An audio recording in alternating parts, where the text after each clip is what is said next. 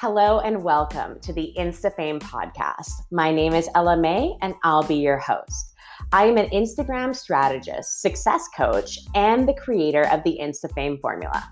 I am obsessed with helping aspiring entrepreneurs and established brands learn exactly what to do to grow their Instagram account and turn it into a money-making machine. I absolutely love helping you up-level your life, your business, your marketing, and helping you see the infinite potential within yourself to be, do, and have anything that you want using Instagram. It is my duty and obsession to give the tools, the resources, strategies, and teachings to help you get the success and lifestyle you're looking for. In this podcast, you're going to hear lots about Instagram and how to use it to its full potential, business building strategies, and how to create a life you absolutely love. Consider this podcast your daily dose of success strategies to maximize your impact, your influence, and your development. I'm going to make sure you not only know how to get the most out of Instagram, but also that you're making an income from it. Because let's face it, if you're putting time, money, and effort into something, you should be getting a rate of return on it. If you're ready to get your ass kicked to the next level when it comes to killing it in your business and on Instagram, you've come to the right place. Want to make sure you don't miss anything? Be sure to hit the subscribe button. I hope you enjoyed today's episode. Now let's begin. Welcome back to the InstaFame podcast. Thank you so much for listening. You are in for a treat today. So Penny has been a friend of mine for over a year now. We met in Jim Fortin's group coaching program. We talk a lot about that in the episode. And one of the biggest gifts that she gave me, as well as everybody that she works with, is really the self-awareness to know what was holding me back.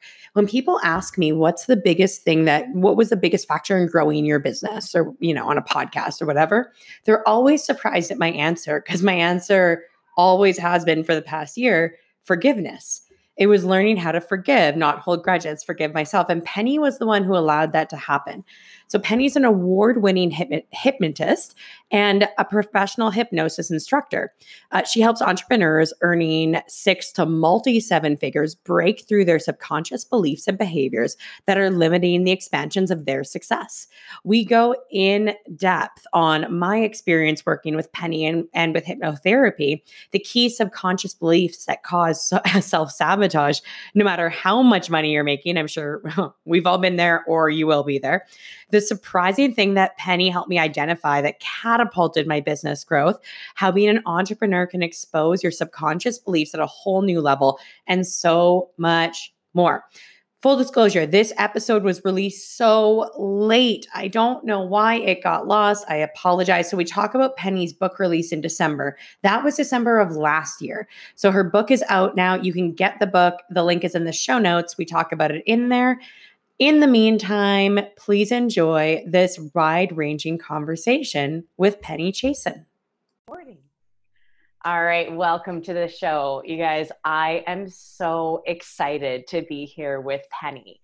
I originally met Penny through a group training program I was doing called Transformational Coaching Program with Jim Fortin. And she was recommended by Jim as the go-to hypnotherapist. He was like, whatever issue you have, Penny can solve it. I've never really done a formal hypnotherapy session before, and I can tell you it was incredible. She connected dots I never would have connected. And the rate of return I've gotten off of the 2 sessions from working with her has been insane. So just to give you a background, Penny is an award-winning hypnotist and a professional hypnosis instructor. So she assists entrepreneurs earning 6 to multi-7 figures break through subconscious beliefs and behaviors that are limiting the expansion of their success. So Penny, thank you so much for being here. I'm happy to be here, Ella. I love it. So just to start off, why don't you tell us a little bit about who you are and how you got into what you do now?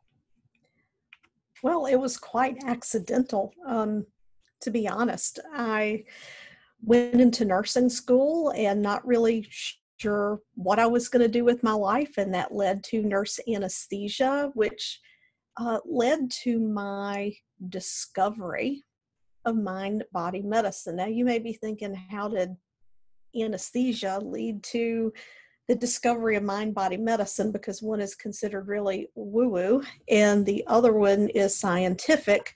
But I just want to tell everybody the woo is starting to be backed up by science. But long story short, the hospital had a CHI center, a Center for Healthcare Integration. And I mean, this was 15 years ago. And I noticed that my patients that came through who had Reiki and healing touch and used mind body techniques took less anesthesia. They were more comfortable. They were more awake after the anesthetic. And as I dove into the research, I uncovered the body of medical and scientific research on hypnosis. And I thought to myself, well, what is this all about? And 4 years later, I became certified and dabbled along for a while. But what I found was that this is truly my passion, because I can bring my values into this in a way that I couldn't in the healthcare field. And as you know, I have officially left healthcare. That's part of who I was now. It's no longer who I am. That's so exciting. Yeah, and I'm not surprised at all that you're doing this full time, because you're so incredible at it. So you say you generally work with entrepreneurs, 6 to 7 figure entrepreneurs. What are some of the most common subconscious beliefs you're seeing? Because a lot of the time we're like, okay, well, she's making 7 figures or she's making 500 grand a year. She's got it all figured out, right? Oh, absolutely not. We all have these same underlying habits and beliefs going on. It's just how we address it and how comfortable we are pushing through layers until we reach the point that we decide, you know what, maybe I should see if somebody could give me a hand with this. Like, you know, something, you come upon it and it's uncomfortable and you're motivated and you push through it. And then it's uncomfortable, you're motivated and you push through it.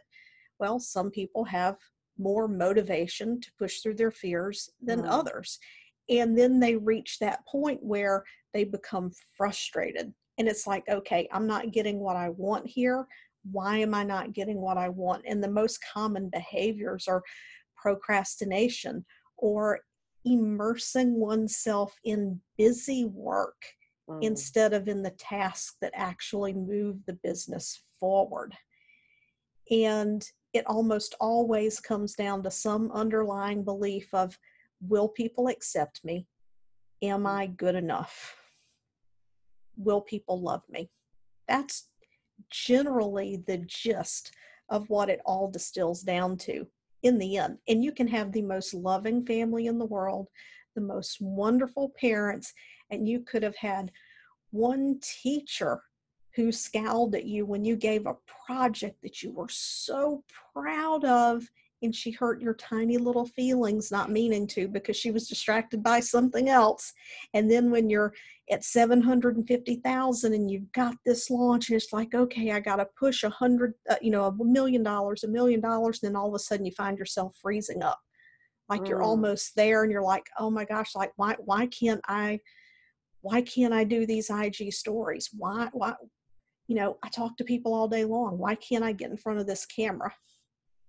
And that's kind of what it comes down to. I mean, it seems so simple, but it's not easy. I got chills while you were saying that, because it's so true. It's, will I be accepted? Will I be loved? Will I be okay type thing? Will I be enough? And I think there's no doubt about it. We all deal with that on some level. So I'm really curious, because this is obviously your area of expertise. Like when you're saying, you're working with these entrepreneurs who are at, $750,000, and they're like, why can't I do this IG video or, do this launch correctly or whatever it might be. Do you find any common recurring patterns with subconscious beliefs that seem to show up over and over again? Everyone's circumstances are unique. And it just really varies from person to person. And the approach I use is systematic, because we kind of look for the source of the belief or the emotions, right, that are around the belief, because the brain functions off of emotion. And something can be very insignificant, but in the moment, if the brain attaches a significant feeling to it, then it attaches greater meaning to it. So we work through that process, and then on the back end of that, if say this is something that has been a recurring theme in someone's life, the piece that might break it all loose for them is to go through a process where they release themselves from the past. In other words, they forgive themselves for the way that this has held them back before. And the frustration it has created in their life. If it's okay, I would like to give an example of a very odd way that a money block came up. Oh my gosh, I would love that. Okay, so I have this one entrepreneur that I've worked with. She runs a multi-million-dollar business. And the day that she crossed $1 million, she sat in her chair and stared out the window for days. And from that point forward, she has had difficulty, or it's been very challenging and uncomfortable for her to show up in a leadership way, and not in leading the business, but like in leading groups and speaking and putting herself out there. And most people feel like they know the exact moment an issue was created. But what we realize is the moment when the symptom of the issue was created. So we did our normal talk and went through the process, and then we went through a forgiveness process. And then our third meeting, I mentioned to her, what about this one issue around this person? Did you forgive this person when we went through the forgiveness? Because it's a dialogue. And once a person has a dialogue with the person that's caused them the most frustration, in the subconscious state, they can pretty easily process everyone else without my guidance. But this one thing had kept coming up. And the response was, well, I don't want to forgive. I'm like, well, I think we need to, because resentment blocks success. Through that process, as the forgiveness was taking place, the spontaneous insight came that in her mind, she believed she was supposed to be the poor divorcee. No way. Because that was what she had already, it's just what she had always been told. And that's what people around her, even though she was the $1 million moneymaker and he was not, it was just like she didn't even realize that she had taken on this identity. It came out spontaneously in the session. And that was the game changer right there. It's all about being willing to be vulnerable and just go there. I don't care what's going on in your past. You just need to get it out, and I'm there to facilitate it. And that's what it came down to. That's so crazy. You guys, this is really where Penny's so incredible, because she not only is very skilled at guiding you through the processes that she knows works, but she also is an incredible listener. And like this happened for me when I did a session with her. You would never think that the issues you have with anxiety in relationships is linked to when you got scared, when you were a kid, or like you just don't connect those dots. And she's incredible at not only guiding you through a process, but she listens so well that she can really pick up on where the issue happened. And because she knows so much about the mind-body connection, she can guide you accordingly. And it's just so cool to have those little aha moments, because you're like, oh my gosh, I can't believe all this crap was created because I didn't deal with that thing there that I didn't even know was a thing. That's right. When we're little, our parents tell us, oh, you don't need to worry about that, honey. It's okay. It's okay. Don't be angry. Don't be this. Don't be that. And we don't learn to feel and process our emotions, because when we're that young, those emotions are valid. And, we need to learn to process them in a healthy way.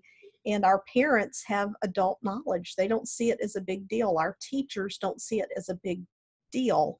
But to our childhood egos, it is a big deal. So it's just one of those things. And it's a very rewarding process to move people beyond this. And it's one of the reasons why I tell people, I'm like, you can tell me anything, and I am not going to judge you, because I've been through this process myself.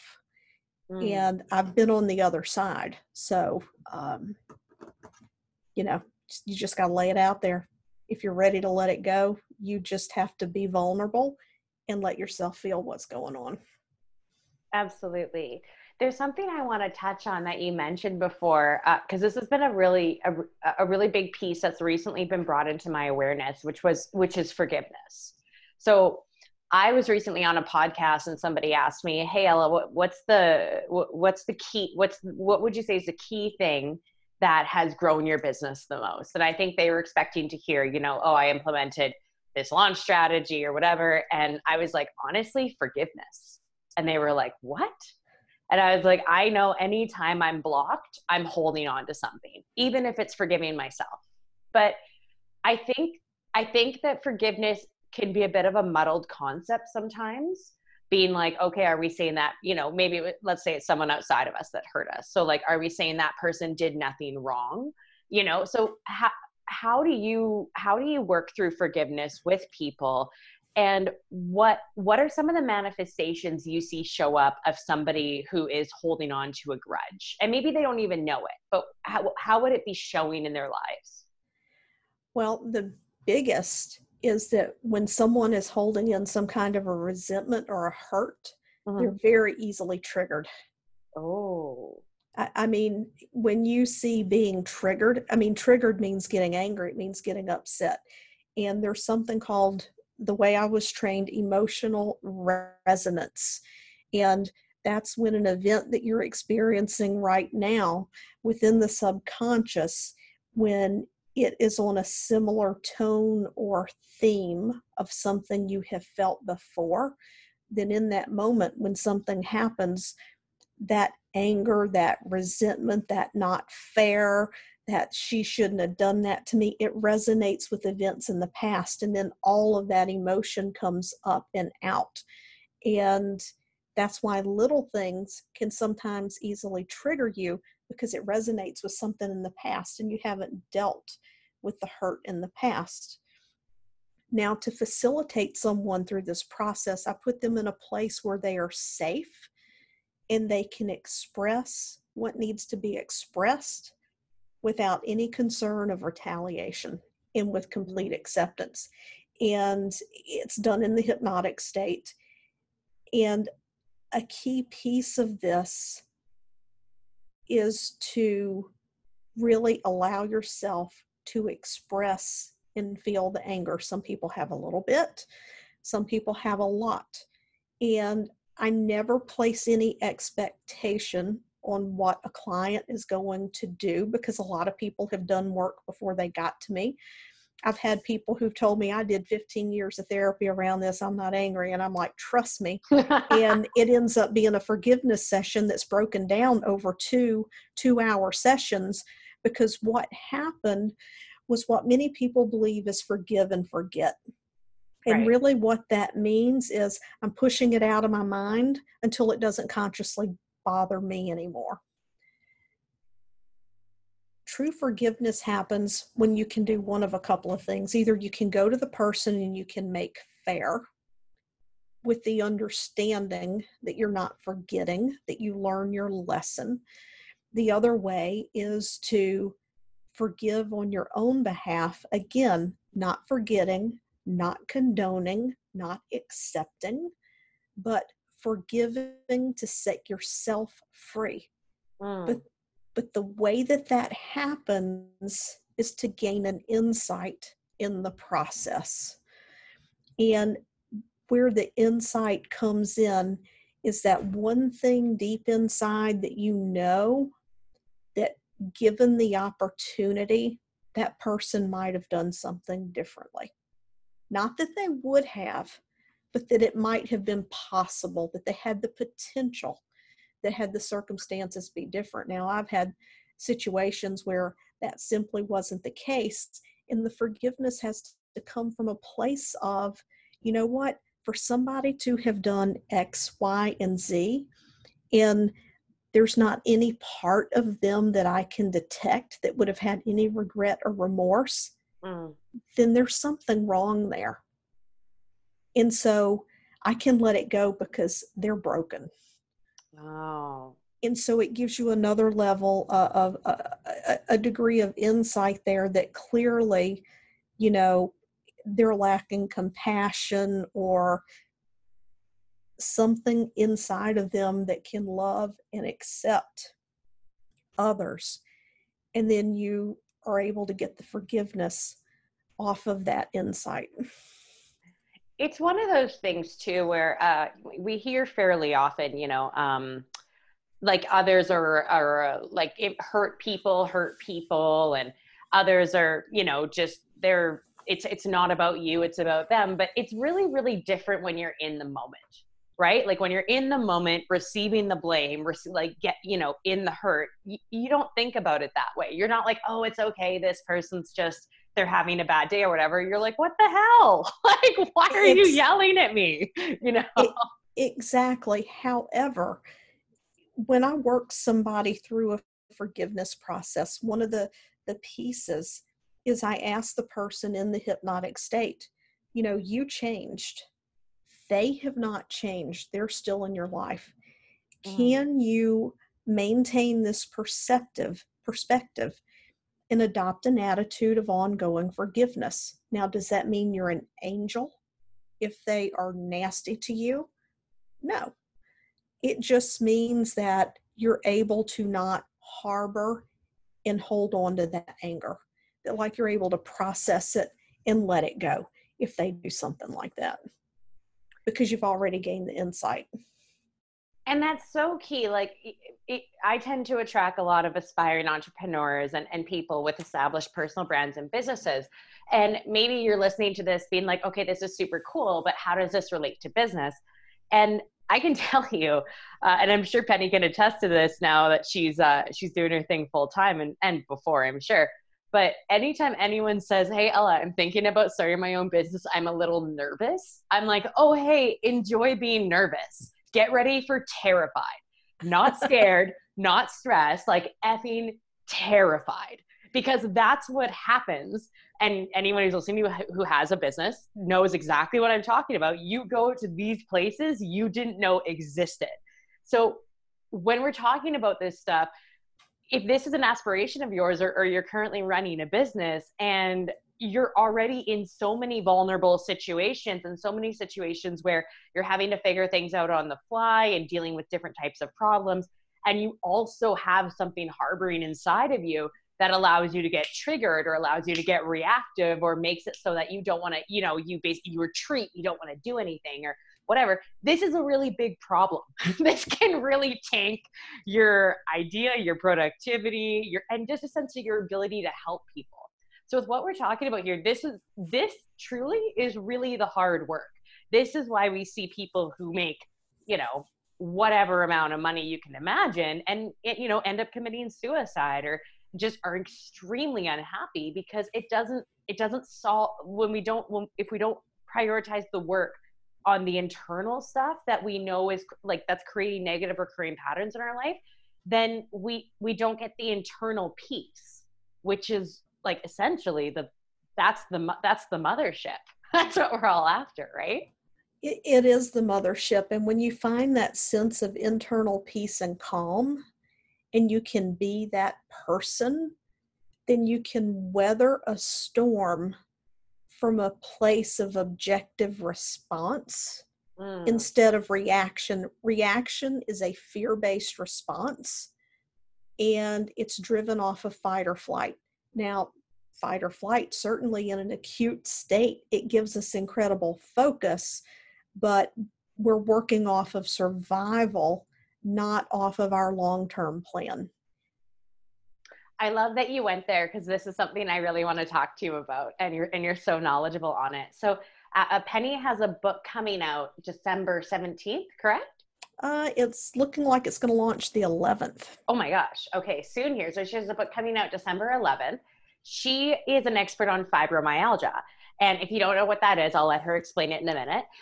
But she basically she's an expert on how the nervous system works. I learned about this very randomly because I was doing some sort of a blog post on, I don't even remember, but I learned about the fight or flight, which is the sympathetic, versus the parasympathetic, which is our rest and digest nervous system. And the stuff that I learned, I'm like, why doesn't everybody know this? This is so key to operating as a healthy, balanced human being. And I really love the way Penny explains it. And I think this is something that with people who are, maybe a bit A-type, they've got goals, they're pretty driven, it's not usually a priority to slow down. So, or if they do need to slow down, they have no idea how, right? They're like, oh, okay, I'll slow down and just like go for a 12-mile run today and do some hot yoga. It's like, no, stop it. So I would love to talk to you about, explain to us, talk to us a little bit about fibromyalgia and how you use the nervous, and your knowledge of the nervous system and the keys to having that balance and also the rewards of it. Like, how do you know when you have a balanced nervous system? So fibromyalgia, and I'm grateful for the opportunity to discuss it here because it is one of those invisible illnesses that it's a complex pain syndrome. And for people who don't know, all of our pain, 100% of it, is created in the brain.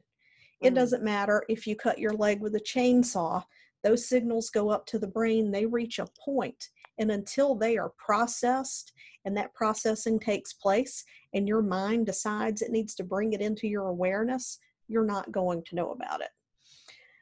That's why you can be working at your computer, on your phone, whatever you're doing, you can dig in and you can be working for hours, and then you take a break for 10 or 15 minutes, and then you're like, God, I have a massive headache.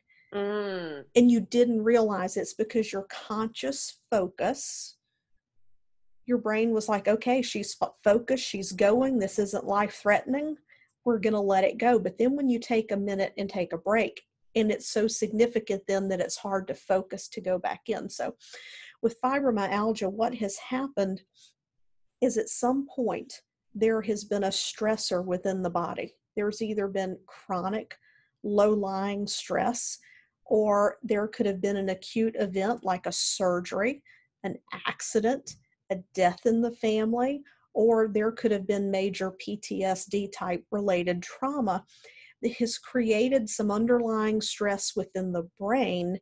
And then you get this creation of this pain, and the pain can vary from location and intensity. And there are dozens of what we call comorbid, which means they go together with diseases or syndromes that go with this, like irritable bowel syndrome, reflux, migraines, myofascial pain syndrome, arthritis, some autoimmune diseases. But the one thing that all of these things have in common is that there is research that shows that if you can bring the stress response back into line and you improve what's called heart rate variability, and that has to do with vagal tone, that's just a fancy word for the rest and digest. When you bring that back into line, it creates a state within the body where these genes that got switched on that perpetuate this pain can either be overridden by genes that counterbalance that, or even the possibility of reversing those. That has not been proven yet, so I want to be clear about that. But relaxation training, there was a study that came out, I'm not going to get the name right, but they looked at 6 weeks of relaxation training. They did blood testing, and they found the activation of 1,561 genes. Wow. Less than 2% of all disease is hereditary. 90% Well, 75 to 90, depending on which study you look at, 75 to 90% of all doctors' visits are due to stress-related illness or symptoms. And this totally resonates because I know, I thank God I've never been in this situation, but I remember reading, anytime I've read about anybody who's had a shark attack, the first question everyone asks them is, did you feel pain? And they're like, no, I felt no pain. I had to get out of there. And so with what you're saying with the brain registering pain, we see that a lot in extreme events. Like I remember I jump horses, and I've ridden horses since I was 3 years old, right? And I remember one time I was doing an eventing course, which is like when you're jumping all those logs and all this stuff. And I got thrown from my horse, and I landed on my back on a log. So my back, I landed in that circle shape type thing. And I got up and finished the course and was fine. And the next day I was wrecked. And it's so totally resonates with what you're saying in terms of like brains, like, can we focus on this now? No. Okay. Keep going. Yeah, absolutely. And, the other thing is acute short-term stress actually reduces pain, believe it or not. You get an enhanced activation of endorphins. You get a cortisol release that helps that as well. In low-level chronic stress, those cortisol levels aren't as effective, and the pain inhibition becomes less effective as well. So you have inflammation that's out of control, decreased cortisol levels, and a decreased ability to signal to interrupt that pain. Now, a lot of people don't realize they have stress in their lives, and this is what I stress in the book. We have normalized stress. Our society has advanced immensely, and we're still dealing with the same bodies and the DNA that we've had for thousands of years. So your brain cannot tell the difference between that email coming across and saying someone just tried to hack your website and a bear chasing you in the woods. So if you allow yourself to be access to your computer and your cell phone all day with alerts constantly going off, and you feeling like you're having to put out all these fires rather than blocking off time to sit and deal with them in that time frame, then you're creating constant low-level stress, and which can lead to burnout. This is so interesting because, okay, so when I first learned about the nervous systems and learning about the fight or flight and the rest and digest, I don't know about you listening, but when I think of the fight or flight nervous system, I think like, okay, that's activated when I am in trouble. I am over the edge, stressed out, scared, whatever it might be, right? Like that's when that's activated. Exactly. What I didn't realize, and through talking to, if you get Penny's book, she explains this as well, is it doesn't matter. Like anytime you're alert, just alert. You could be in line. You could be whatever. You're in the fight or flight nervous system. And especially nowadays with all of the what's the word I'm looking for? Fake. I guess fake is a good word, but with all the fake blue light that we get from screens, I'm thinking of a different word. I can't get it, but that's okay. But with all of the excessive blue light we get from screens, as well as like one thing I didn't even think of that got brought up is you could walk into a room that has some sort of something in the air that's hard on your body. You might not even know it's there, but your nervous system you're in the fight or flight because your body has to deal with that. And you might even not know. So this blew my mind because I was like, oh my gosh, no wonder I'm like all over the place. I am always in my fight or flight. So Penny, one thing you brought up is you were saying, you like with the people you help, in a situation or with fibromyalgia, relaxation techniques. So what are how do we know when we have a balanced nervous system, and what are the ways we can make sure that we're going into the rest and digest? How do you know if you're there? Well, one way to know if you're there is if you are someone who regularly monitors your heart rate. Okay. If you're a runner are that type of person, you'll know when your heart rate is at the lowest level that you have for a baseline. You're most likely in that rest and repose. Exercise, singing, meditation, self-hypnosis, those things will actually bring about the relaxation response. And when I say singing, it's not like la la la. No, I'm talking about like when you're in your car and you put on the remastered Tina Turner Proud Mary, and you're like belting it from the top of your lungs with the sunroof on your Maxima open at 80 miles an hour at midnight. I've done that. That's amazing. Then that's when you engage. It's those big lungfuls of air and belting it out and vibrating your vocal cords. You see, your vagus nerve comes from your brain stem. It's the single nerve of the parasympathetic nervous system. And you've got nerve endings in some of the major organs, but what's key is it innervates the heart. It innervates the stretch receptors in the lungs, and it's what's functional for your vocalization and your swallowing. So anytime that you sing and you're talking, you're vibrating these nerve endings. You're stimulating this nerve on what's called the efferents and the afferents. In other words, the sensation piece of it, as well as the part that sends the signals out to the body. And when you take that big lung full of air and the lungs stretch, when you're breathing deep and you hold it, think of, trying to think of a really good example. So this is a bad analogy, but you'll get the idea. So when you get in your car, you're sitting in the driver's seat, you're behind the steering wheel, and you have all this room. Now imagine if you had to drive around in your car with the airbags always inflated.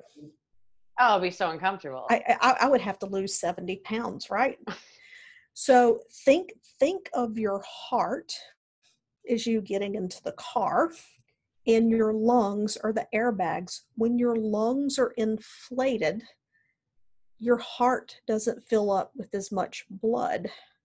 So the brain tells the heart, slow down your beating, heart, so you have more time to fill up with blood so that we can pump it out. That's what triggers the heart rate variability.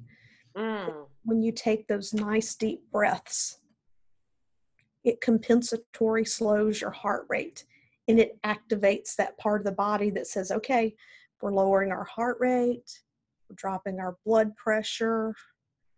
Let's kind of slow things down a little bit.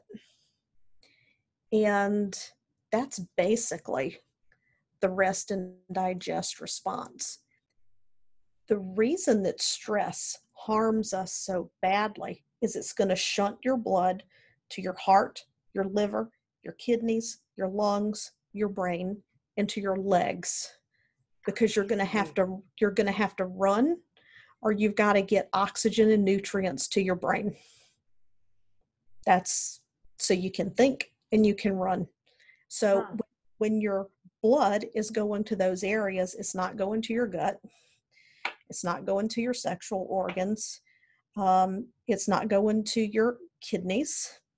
And so these things become impacted. That's why when we get stressed, we have digestive symptoms. Does that make sense? Anyone who has IBS, first trigger is always stress. Exactly. It's because of decreased blood flow to the gut when we're stressed out. That's so interesting. Okay, sorry, keep going. Yeah. No, so people need to learn a really good breathing technique. There are several, and I teach one specific to my clients where it's a belly breath like you take in yoga.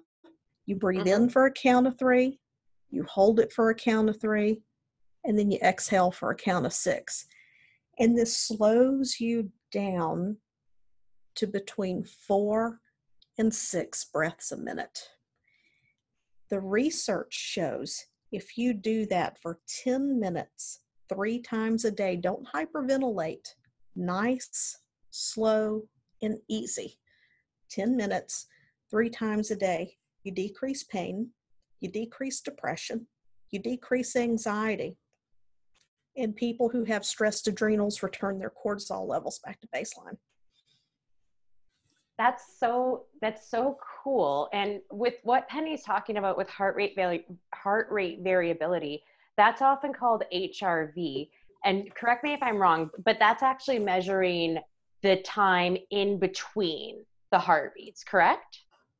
It's the time and the response based on what activity you're doing. I don't know exactly how they test it, but my nurse practitioner does something similar. And what she does is I'm sitting in a chair and she'll have me, I have all these monitors on, and she'll have me sit up and stand down, sit up and stand down, or stand down, sit down and stand up. Hello. Talk about stressed. So this is actually something that almost every professional sports team uses. I did it for a while when I was younger and doing competitive gymnastics, when I had to do it like right when I woke up type thing. And I had to put this band on and it would connect to a monitor, and then you leave it for 5 minutes. And what it shows, this is super interesting. So like this kind of stuff is very legit. It shows whether or not you need to do you can do a hard training day or you need a recover day based on where your nervous system is at. Because if you're too much in the fight or flight and you keep pushing that, you'll be on a high for a while, but then there's going to be a burnout. Whereas with the HRV stuff, the heart rate variability, I really recommend just looking into it a bit, because it's a really easy tool to use to show you where you're at and what would be best for that day. And I'm a really big advocate of it. I think it works really well. Yeah. My favorite thing is the breath, because it helps me to go to sleep. Oh, the best. Yeah. You get melatonin release, serotonin release, endorphins. So yeah, it's a good technique, because if you focus your attention on the breath when you're taking it, it quiets your conscious mind. So you know all about the thought stopping. That's another way to decrease stress. Mm-hmm. Yeah. And I think one common misconception with meditation is, if you're listening to this, maybe you meditate, maybe you don't. Meditation is something that's been in my life for about 5 or 6 years now. And I meditate every single day. I never miss a day. Something else will go in my day, but meditation never does if I'm tight for time, because I know the rate of return on it. I know how well it works. But if you're listening to this and you don't really know what meditation is, or you haven't done it or whatever, I think a common misconception is like, to meditate means you have to stop thought, which like, no, that's almost impossible. But when you're meditating, maybe you can stop thought, and that's amazing, but it'll be for a shorter period of time. But the whole goal is to essentially detach. So you're kind of observing your thoughts as they come. You're not in them, attached to them, like we are when we're in traffic or in, pretty much any waking moment of our life. Is there, like, for your people that you work with, is there any like common misconceptions around meditation that you notice? I generally don't work with people in meditation, though I have had people say they can't meditate, so they didn't believe that they could go into hypnosis. And I think they have the same misconception that you're talking about. They think that they have to be able to go silent and have nothing happen. I mean, I've been practicing self-hypnosis for many years now, and my monkey mind will still jump in the ring once in a while, and I have to keep bringing it back. I mean, that's just it's just human nature. But you brought up a very important point, and Jim Fortin said something the other day on our coaching call that just really hit home for me. I've been in that coaching program for a year now, and this is the first time I heard this. And I've always put myself second. I've always been second, because there's always been someone else or something else that needed doing. And I just recently resigned my nurse anesthesia position to do hypnosis full time. Mm-hmm. And so he said something the other day, and I'm like, that is the key that unlocks the door for me. And he used the term unbreakable standard. Because in my healthcare practice, there were certain unbreakable standards, in my opinion, around my values. And I'm like, this has to become an unbreakable standard for me. If you're an entrepreneur, you have got to take care of yourself. Oh, If yeah. you're not taking actions to get yourself out of fight or flight, to allow yourself to go into attempted periods of silence, even if you don't achieve silence, it's just the ability to observe your thoughts and see what's going on, to see what's going on under your surface when you're busy and you're not aware of what you're thinking. That has to be something that you do, because you will get into trouble fast, especially as you're building a business, because we always tend to push to do more, faster, better. And what you see on the internet is, on social, people talk about how they post their quote unquote vulnerable stories, but 99% of their stories are their success stories. Yeah. They're not going to repeat those stories of their struggles over and over. And everyone has struggled to some degree to get to where they are. But you've got to take that self-care so that you don't burn out before you cross the finish line. This is so huge, because like for example, if you were to see me from the outside, for like me personally, right, you would be like, okay, that girl does a good job of self-care. She does, she does all these things. And also too, I don't have kids. And so I'm lucky to have that time freedom and all this stuff, right, at the moment, right? But one thing with what you're saying in terms of unbreakable standards. So one thing that I've been dealing with lately, and I've been like, wow, this is such a thing. Like, I didn't realize how big of a thing it is for me. And I'm sure other people can relate, is this immense feeling of almost like heavy guilt when I don't have a productive day, or even if I just don't work, as I'm like, oh my gosh, well, like, who am I to have this business? I didn't even work very much today. I only worked for like 2 hours, like, oh my gosh, like, it's so interesting, because I'm like, wow, I would not have guessed that this was how I would react to having more time, like, but it's so like so with what you're saying with self-care and whatnot, because I think we hear self-care a lot, and I think there's a really big difference between self-care and self-love, right? Yes. You can go and get your manicure and get massages and whatever it could be for self-care, but there definitely can be situations where that's very external and it doesn't actually really fill you up. Like, you don't feel rejuvenated, revitalized, like that really good version of you afterwards. You're kind of just tired from all your appointments, right? So talk to us a little bit about about your standards in self-care, and with the entrepreneurs you work with, what do you, not just the most successful, but in terms of the happiest ones, what do you see them doing? In terms of the happiest, and I'm going to combine here the most successful, Cool. have a morning routine.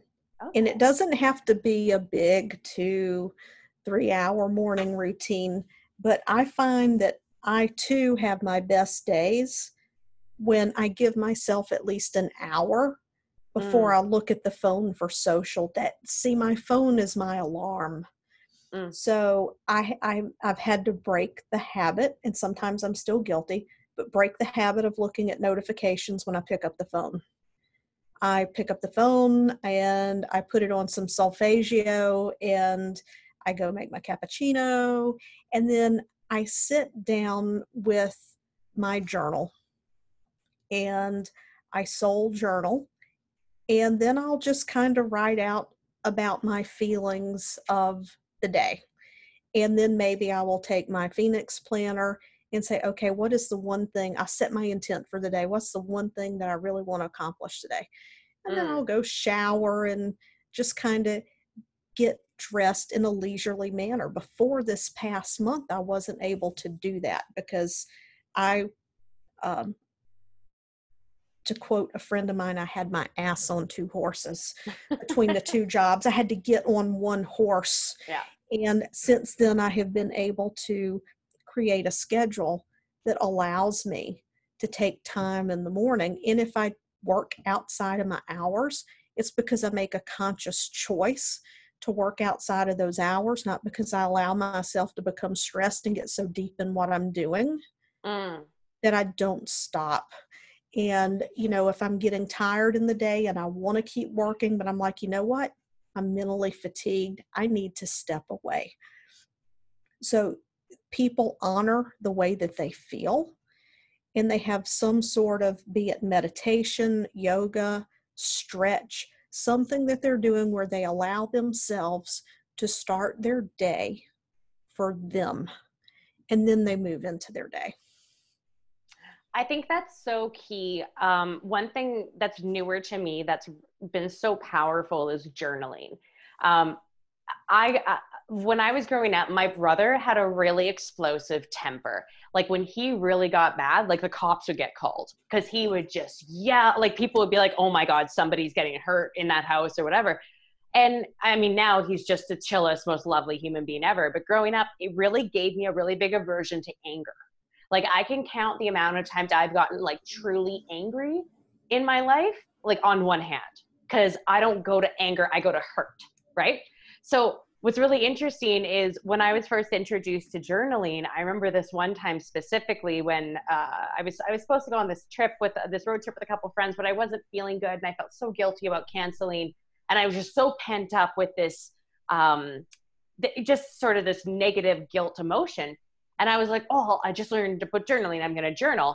And as I started writing, all of a sudden, it's like I was writing as the emotion. And I was like, why am I responsible for other people's feelings? And I let out this like crazy burst of anger. It was like one big breath. And then I was like, oh my gosh, that never would have happened if I wasn't journaling. Like I think there's something really, really powerful about taking, especially in the morning, taking the chaos that we all have, taking the chaos that's going on in your head and giving it a two-dimensional prison, putting it on the paper for the day. And there is something so liberating about it. I wish there was, I like data, right? I'm a marketer, but I wish there was like something really solid I could back up with this, but I know it works because of how I feel, but I really, really like that in terms of having, even if it's an hour, and if you think about it, by the time you get up, you get dressed, blah, blah, that's already 20 minutes. So if you can just take an hour for yourself in the morning and see what it does. Yeah. And if you're going to journal, wrap it up with gratitude. Oh, okay. I like that. And feel that gratitude, because there was a study out of Stanford that they looked at people experiencing anxiety and depression, and they had them write just one letter of gratitude per week for 6 weeks. Decreased depression, Wow. Decreased anxiety, increased optimism, motivated. They came back and reassessed them 3 months later, and it had not changed. They still had improvement 3 months after those 6 letters. So imagine if you spent 2 or 3 sentences each day allowing yourself to feel, and that's the key, feel grateful for something in your life. And and I think with what you're saying there, really feel it, like feel thankful, feel not like, oh, I'm grateful for my body and for this, like really be engulfed in the emotion. Yeah. Emotions are the language of the mind. My gosh, I love it. Okay. I could talk to you about this forever, but I want to be respectful of your time. So if anyone's interested, we're going to have a link to Penny's book in the show notes. By the time we're recording this on November 22nd, and your book's coming out December 10th. So definitely by the time this is released, the book will be out. So you can go grab it. But Penny, tell people where they can find you. You can find me at pennychiasson.com. That's CHIASSON. I'm on Instagram at penny.chiasson, and I'm on Facebook as myself. I love it. Okay, amazing. So you guys, honestly, I cannot recommend her enough. I don't know if you're like me, but sometimes when she was talking to this podcast, I'm just like, oh, I just love her voice, and it's incredible in hypnotherapy. So get in touch with her. Definitely pick up the book if this is something you're interested in learning more about. And thank you so much for listening. Penny, thank you for being here. This was incredible. And thank you so much for having me. It's been fun. Yeah, definitely fun. All right, cool.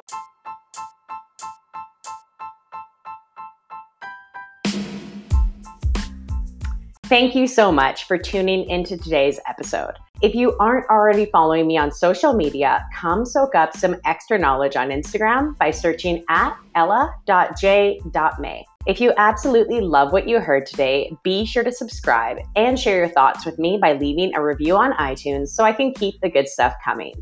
Or visit my website at ellajmay.com. I love and adore you so much and can't wait to connect with you in the next episode.